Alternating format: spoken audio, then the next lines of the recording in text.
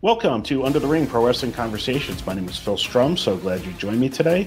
My guest on today's show, you know from a bunch of different groups, a bunch of different tag teams, Undisputed Era, RedDragon. It's Bobby Fish. Bobby Fish is returning to MLW Thursday, February 29th at the Melrose Ballroom in Long Island City, MLW Intimidation Games 2024. Bobby Fish will be taking on Alex Kane, who, if you're not familiar with him, the suplex assassin, he's got all sorts of technical things that he can do as well. So really interesting match, really interesting fight, as they like to say in MLW. The styles make the fight, and that should be a good one. We got to talk to Bobby all about kind of his beginnings in wrestling, where he's going now, and also some of his favorite moments in the business as well. So here we go with my interview with Bobby Fish. So pleased to be joined today by the man who's taking on Alex Kane at MLW Intimidation Games 2024 at Melrose Ballroom on February 29th. It's Bobby Fish. Bobby, thank you for joining me today on Under the Ring Pro Wrestling Conversations. How are you doing today? I'm doing good, sir. Thank you. Appreciate you having me. And super excited about what we got going on. So you're back in MLW now. What are your thoughts on getting in the ring with a pretty darn good technical wrestler in Alex Kane in MLW? I'm quite, Alex Kane, this has been a long time coming. And when it was first on my radar, I really didn't know much about Alex in the past year. Not only have I met him, but I've learned quite a bit more about him, and it's just made it more more appetizing. He's doing big things. Former MLW champion. He's got a ton of momentum just from a young guy coming up standpoint, and MLW is doing all good things as well. So for him to be the piece of that puzzle that he is, and for MLW to be doing what they're doing, like it's just it all just converges properly to be a big match. And it's just you, it seems like, on this run right now with MLW, no groups really. So, how does that kind of change things for you when, because obviously you're a very prolific tag team wrestler and have been involved with some pretty big groups in your career too? Yeah. It's a little bit different mindset. You're the show. You're not a piece of the puzzle, which, I think change and difference is good for everyone, and being able to just do something different sort of piques your interest again. It whets your appetite for, like, oh man, I do really still love doing this. So I welcome it. I feel like at this point I am kind of doing a lot of stuff solo, and I'm enjoying it. And you mentioned before some of the things that MLW is doing. They're looking to put some more dates on the schedule in 2024. I know they've got Orlando. I think they've got Chicago on the calendar, in addition to their regular stops in New York and in Philly. What do you like about working in MLW, and what's your history with Court Bauer like? Court Bauer and I go way back, and have always gotten along very, very well. So to be able to work for Court is, it's everything I would want in a situation, and a quote unquote boss, because we do have history. So I know who I'm working for. And that makes it easier to want to go out and produce. Not only, you have pride in yourself as a performer, but to want to go out and produce for that person as well, kind of like a player coach dynamic. I played college athletics and stuff. So there were certain coaches that, like, you wanted to play as well for them as you did for yourself. And I liken that a bit to the way things are with MLW and Court Bauer. Yeah, when he first got started going with MLW again, he and I talked, and I said to him, like I've always kind of known who you were, but I had no idea really how you got into the wrestling. And then I'll kind of learn through that, like sort of his path through with the Samoans and through WXW. And then I think he was with you probably in ROH for a little while there as well. I think Court was over there for a little while. Yeah, Court. Well, I think that's what makes Court so valuable too, is that he is well traveled and he has come up. Nothing was necessarily handed to him or given to him. And you bring up WXW and you bring up that family, and that's you look at probably the biggest storyline going right now for the past 2 years has been the bloodline, let's be honest. And that's a literal and a figurative mention in that, it's one of the top things that WWE is pushing right now, but it's so based in reality. So for anybody to be a part of that, Court being such, like it automatically gives you credibility that other people don't have. And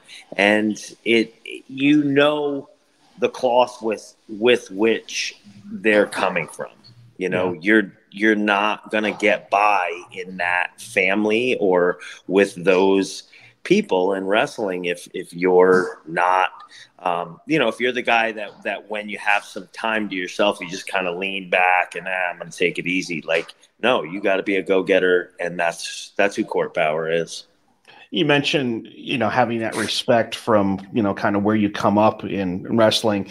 You broke into the business with someone I know pretty well, Tony Devito in Newburgh, New York. What was your journey like breaking in, and what kind of a mentor is and was Tony? I actually just spoke to Tony yesterday or maybe the day before. So just a glimpse into who he is. He didn't just train me and then that was it. And, take my money and see you later. Like, Tony's been a friend and a mentor and a confidant for years. Somebody I could always call and ask for really anything. I mean, advice, anything, to be honest. And Tony's been such an essential part of my journey. It literally wouldn't exist if it were not for Tony DeVito. So I can't give him enough credit, to be honest. And I didn't really realize until I was doing some research for this that he was actually in Ring of Honor at the time that he was training you guys. That was when he was in the Carnage crew and that whole thing around 03, 04-ish. That was around that time. Yeah, and it really kind of shaped my journey in the early years for sure, because it was through that and then going to the shows and watching Tony perform and seeing what Ring of Honor was that, like, I was exposed to independent wrestling, because prior to that, being a kid from upstate New York, like, all I knew was I knew the NWA, which would eventually become WCW. And of course you knew WWF at the time. But I didn't even understand what indies and stuff were. And so to see something that was raw and rugged and kind of underground and coming up itself at the time, watching guys like Samoa Joe and AJ Styles turn into who they would become, Bryan Danielson, Jay Briscoe, to see that and to know my trainer was a part of that as well.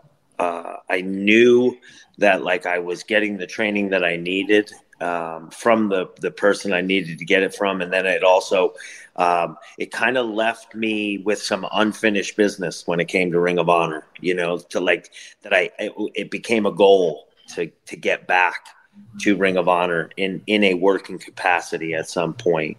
And at that time you couldn't have told me that I wasn't ready, but there's no way I was ready for that. Yeah, for me, it's cool to see. I live in the Mid Hudson Valley, so it's cool to see. You're obviously from north of me, but just talking to some of those guys and hearing some of the names. I was talking to Hale Collins yesterday, and he's like, "Oh yeah, our class was us and the Outcast Killers and Cheech and Cloudy and Scott Cardinal," and then he was mentioning, obviously Jeff Leiboldt's kind of involvement early on and that kind of stuff. So it's funny to me to see how it all connects, and it really is. It's cool to obviously still see you doing your thing too. What's it mean to you to look at the top of that card you're on MLW at Melrose? You're a veteran. You got Satoshi Kojima and Minoru Suzuki in a match for the MLW Heavyweight Championship. Lots of other cool opportunities with crossovers and stuff right now, especially with MLW too. Well, that's what I think is so exciting about being someplace like MLW right now, is that there's just endless possibilities because of the relationships that they continue to foster with other companies and with other talent. You mentioned Minoru Suzuki, you mentioned Kojima. They are absolute Japanese legends of wrestling. I've worked with both. I've been fortunate enough to at times cross paths with them in Japan, and they're total pros, they're total legends, and they're everything that they seem to be. Minoru Suzuki, his stretch goes far beyond pro wrestling. Right. The line in the line that's drawn between shoot and work in Japan is a very, very blurry one. And Minoru Suzuki he's the poster boy for that concept and the way that it is a little bit different in Japan in that way. And so for these, when I saw the card, if you're a fan of wrestling, if you're a fan of MMA, if you're a fan of Japanese wrestling, for you to not make it either to this show or catch it on Triller, I don't know what you're doing, because this is rare.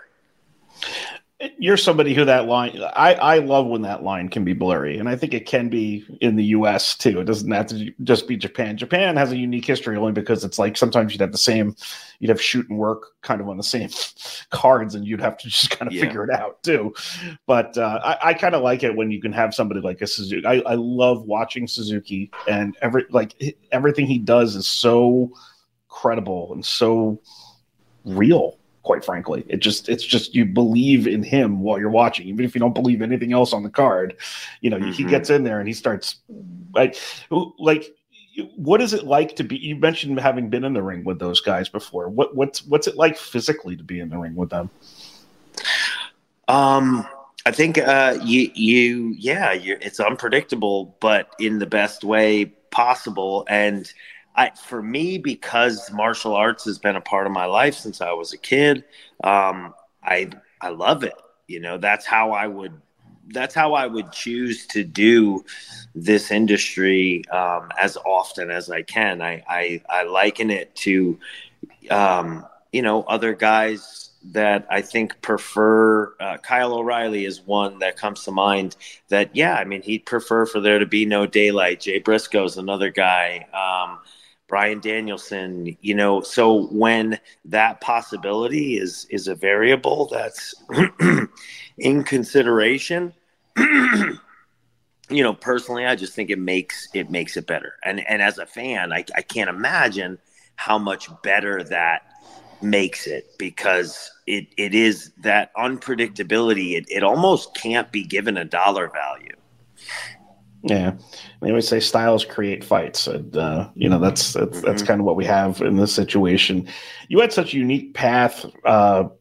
You spent some time in Noah. You spent some time in New Japan. Obviously, you're running ROH, runs in NXT and AEW. How did the Japanese scene specifically fit you, and how did it sort of change, or did it change the style that you work? So martial arts being something that I always wanted to blend in, there's a natural kind of dots connected there. But what I've realized many years later was that much of my ability to quote unquote work and figure it out and not not get not get frantic and kind of keep my cool came from working in Pro Wrestling Noah, because at that time I was still learning how to do this business, and every rep was important. But because I was doing it there on such a high level, there wasn't a lot of room for error. But at the same time, you know, kind of had to figure it out. And there's a language barrier. So I don't know how to, what name to give it exactly, but like there's a physical sort of communication that you begin to develop. And I look back and realize that that's, years, 5 through 10 is when I was developing that. And I didn't realize it at the time. But that's stuff that still serves me to this day. It's stuff that I lean on literally every time that I do pro wrestling. The MMA and kickboxing and Muay Thai influences in your work are evident for anybody that's going to watch you. What do you still train in some of that stuff now? And how did that kind of come to be, where I don't know whether that started before wrestling, if your martial arts started before you got into pro wrestling, or if it's kind of sort of just developed as you got more interested in it? No, martial arts was long before pro wrestling. I started Taekwondo when I was 8. So, wow. I kind of never stopped doing some form of it. All the way up to this day. I still train Muay Thai pretty regularly. My daughter, my wife and I have an 11-year-old who she started jiu-jitsu and kickboxing. My wife and I were just talking about it last night because she sparred last night, and so it's something that I think I'll do the rest of my life in some capacity. Still interested in taking fights as well. I haven't done a kickboxing fight in some time, but we've been close. But I just did a boxing match last November. I think it would have been last November in Dubai. And so I still try to stay active, and if the price is right, for sure. It'll never not be an interest of mine. It's got to be pretty fun as a parent to see your child getting interested in it, and like you said, sparring for the first time. What's it like to be in that situation where you're watching that? Because I know the other side of it, and I know the process that's involved. I can watch it, I think, with a little bit more patience, because I realize it's a process, much like pro wrestling. So you have to be in the process and that requires patience.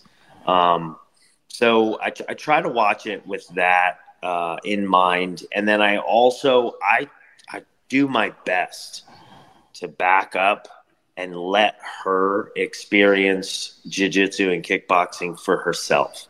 This isn't my experience. I had mine and continue to have mine. And I realize as a parent, there are certain things that can come from the coach that if they come from you, they're not landing.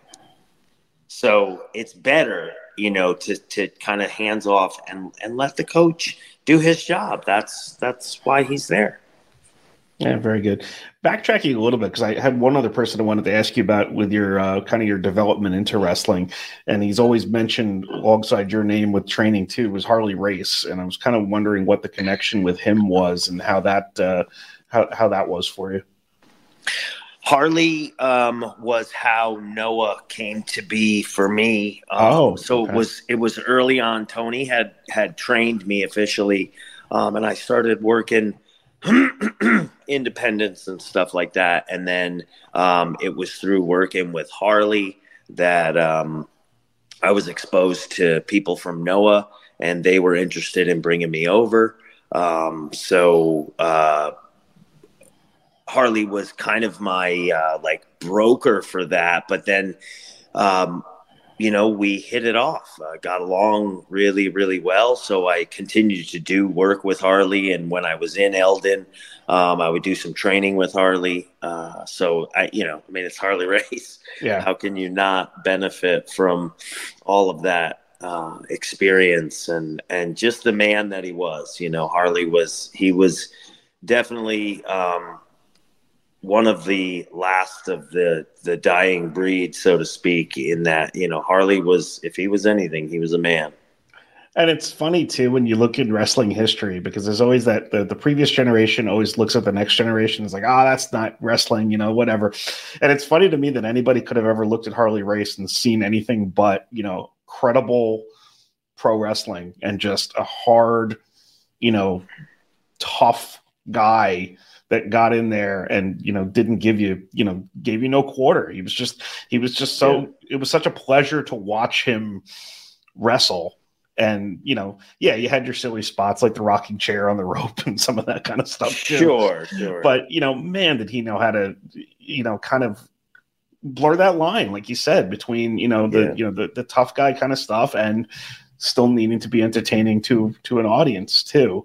Like, what do you learn most from Harley when you're kind of sitting under his learning tree? To take, it's interesting that you say the spot on the ropes, like the rocking chair thing, because he, I think what I gleaned the most from the experience was like taking it serious. Like, it's the wrestling business for a reason. And at the end of the day, that's what it comes down to. And for them at the time, that's literally what it came down to. That's how they were putting food on their tables. And I think some of that gets lost a little bit today. But what I do love is you bring up the rocking chair spot with Harley and how that kind of juxtapositioned who he was. And then I think of a guy like Kyle O'Reilly, who Kyle is another one who, he will tie you up like a pretzel if pushed to that level. But he's such a sweetheart such a sweetheart of a human being. And Kyle found a way. And I know Kyle had some exposure to Harley also. Mm-hmm. Kyle will pull, the knobby-kneed Terry Funk cell out of nowhere, and or he'll walk down the end of the apron and take a face plant off the ring, and it kind of comes out of nowhere. And I think that some of that stuff is it's what made Harley great, and it inspires and influences a guy still working today, Kyle O'Reilly, who, and dare I say, like, it adds a layer and an element to him that makes him super unique. And same as it did for Harley. What was it like teaming with Kyle? Kyle, I will say, is probably my brother's favorite wrestler. And, just all the subtleties and the stuff that he does, even the subtle humor that he throws in sometimes that you don't catch. Yeah. Like, I still have in my phone a freeze frame of him doing my compliments to the chef when you guys were having that dinner, and it's just his face looking ridiculous. That my brother said back and forth to each other sometime. But what's it like working with Kyle? What's it like working with your friends like you did with NXT and so many other places? Working with those three in NXT was more than we could have ever asked for, to be honest. So when that came together the way that it did, it truly became, we were working hard, and that's what we all wanted to be. We wanted to be the workhorses of that brand, and getting that opportunity, so grateful for that. But to get that opportunity and to do it all together, I don't think any of us could have predicted that. So certainly something we look at now as realizing how fortunate and just trying to be grateful for what it was. So tagging or being in a group with those guys, it was like, for 4 years I didn't go to work. I got paid like I was going to work, but there was no real work involved. Everything was, was kind of boys' locker room sort of thing. And I think that's why it worked as well as it did for us. I think Hunter recognized what was there, and he just, turned up the volume on it, and then gave us a little bit of direction here and there, so that it was somewhat in line with what he saw. But there really was, what you see is what you get for the most part with us and what we were there for NXT. And then as far as just tagging with Kyle, you hit the nail on the head. His quirky sense of humor will blindside you in the best way possible. You don't see it coming, and when it does, sometimes you'll miss it, and you got to go back and watch the tape, and then you go, wait a second, what the hell is he doing? But yeah, he's full of surprises, and I wouldn't change that human being for anything. Nice. We're going to move on to something we call the 3 count now. It's going to be 3 quick questions and your answers. Yes, the first question, what is the sickest submission you could slap on a guy in real life if you had to? Probably the Twister. I think there's only 2 recorded. I believe there's only 2 in the UFC. I'm not sure of the record in all of MMA, but the Twister basically splits somebody in half. It a little bit similar to the banana split, which is another one that I don't know. They seem to draw and quarter a person. So those are pretty vicious. All right. Second question, aside from Bobby Fish, who has the best mustache in professional wrestling? Oh, man. Who would it be? I don't know. I think it's just me. I did get to ask that question to Magnum TA a few weeks ago too, and he basically said it's just him. It's him and Jake Roberts maybe. Yeah, I got it. Yeah, you know what? Now that I think of it, if we're going all of wrestling, Magnum's mustache was the stuff of legend. So yeah, for the sake of time, let's go with Magnum. And see, it's even bigger than it was in his heyday now, too. It's It's 45% of his face. And then last question, if you had to show someone 3 Bobby Fish matches, what would you show them? I really, I'm very partial to AOP versus the Undisputed Era in Philadelphia. That was, for a kid that grew up on the NWA and watched many Road Warriors versus Tully and Arn matches, to basically be in a similar scenario and have Paul Ellering walking around outside the ring was kind of like a kid just living out his childhood.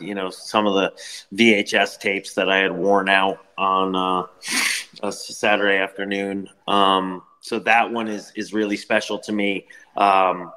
Any of the War Games matches, they're pretty special to me. I had a open weight title defense by Katsuyori Shibata in New Japan that was special to me. It was them, seeing, just trusting that I could carry that workload. God, there's a bunch of either New Japan or Ring of Honor matches with Kyle and I versus the Young Bucks versus Mark and Jay Briscoe. Yeah, I guess I didn't do a very good job of narrowing it down. There's no rules. Yeah. But yeah, there's a few. All right. February 29th, Thursday night, Bobby Fish versus Alex Kane, MLW Intimidation Games 2024. It's also on Triller Plus. It's at the Melrose Ballroom, Long Island City. Bobby Fish, thank you so much for joining me today on Under the Ring Pro Wrestling Conversations. I really enjoyed this.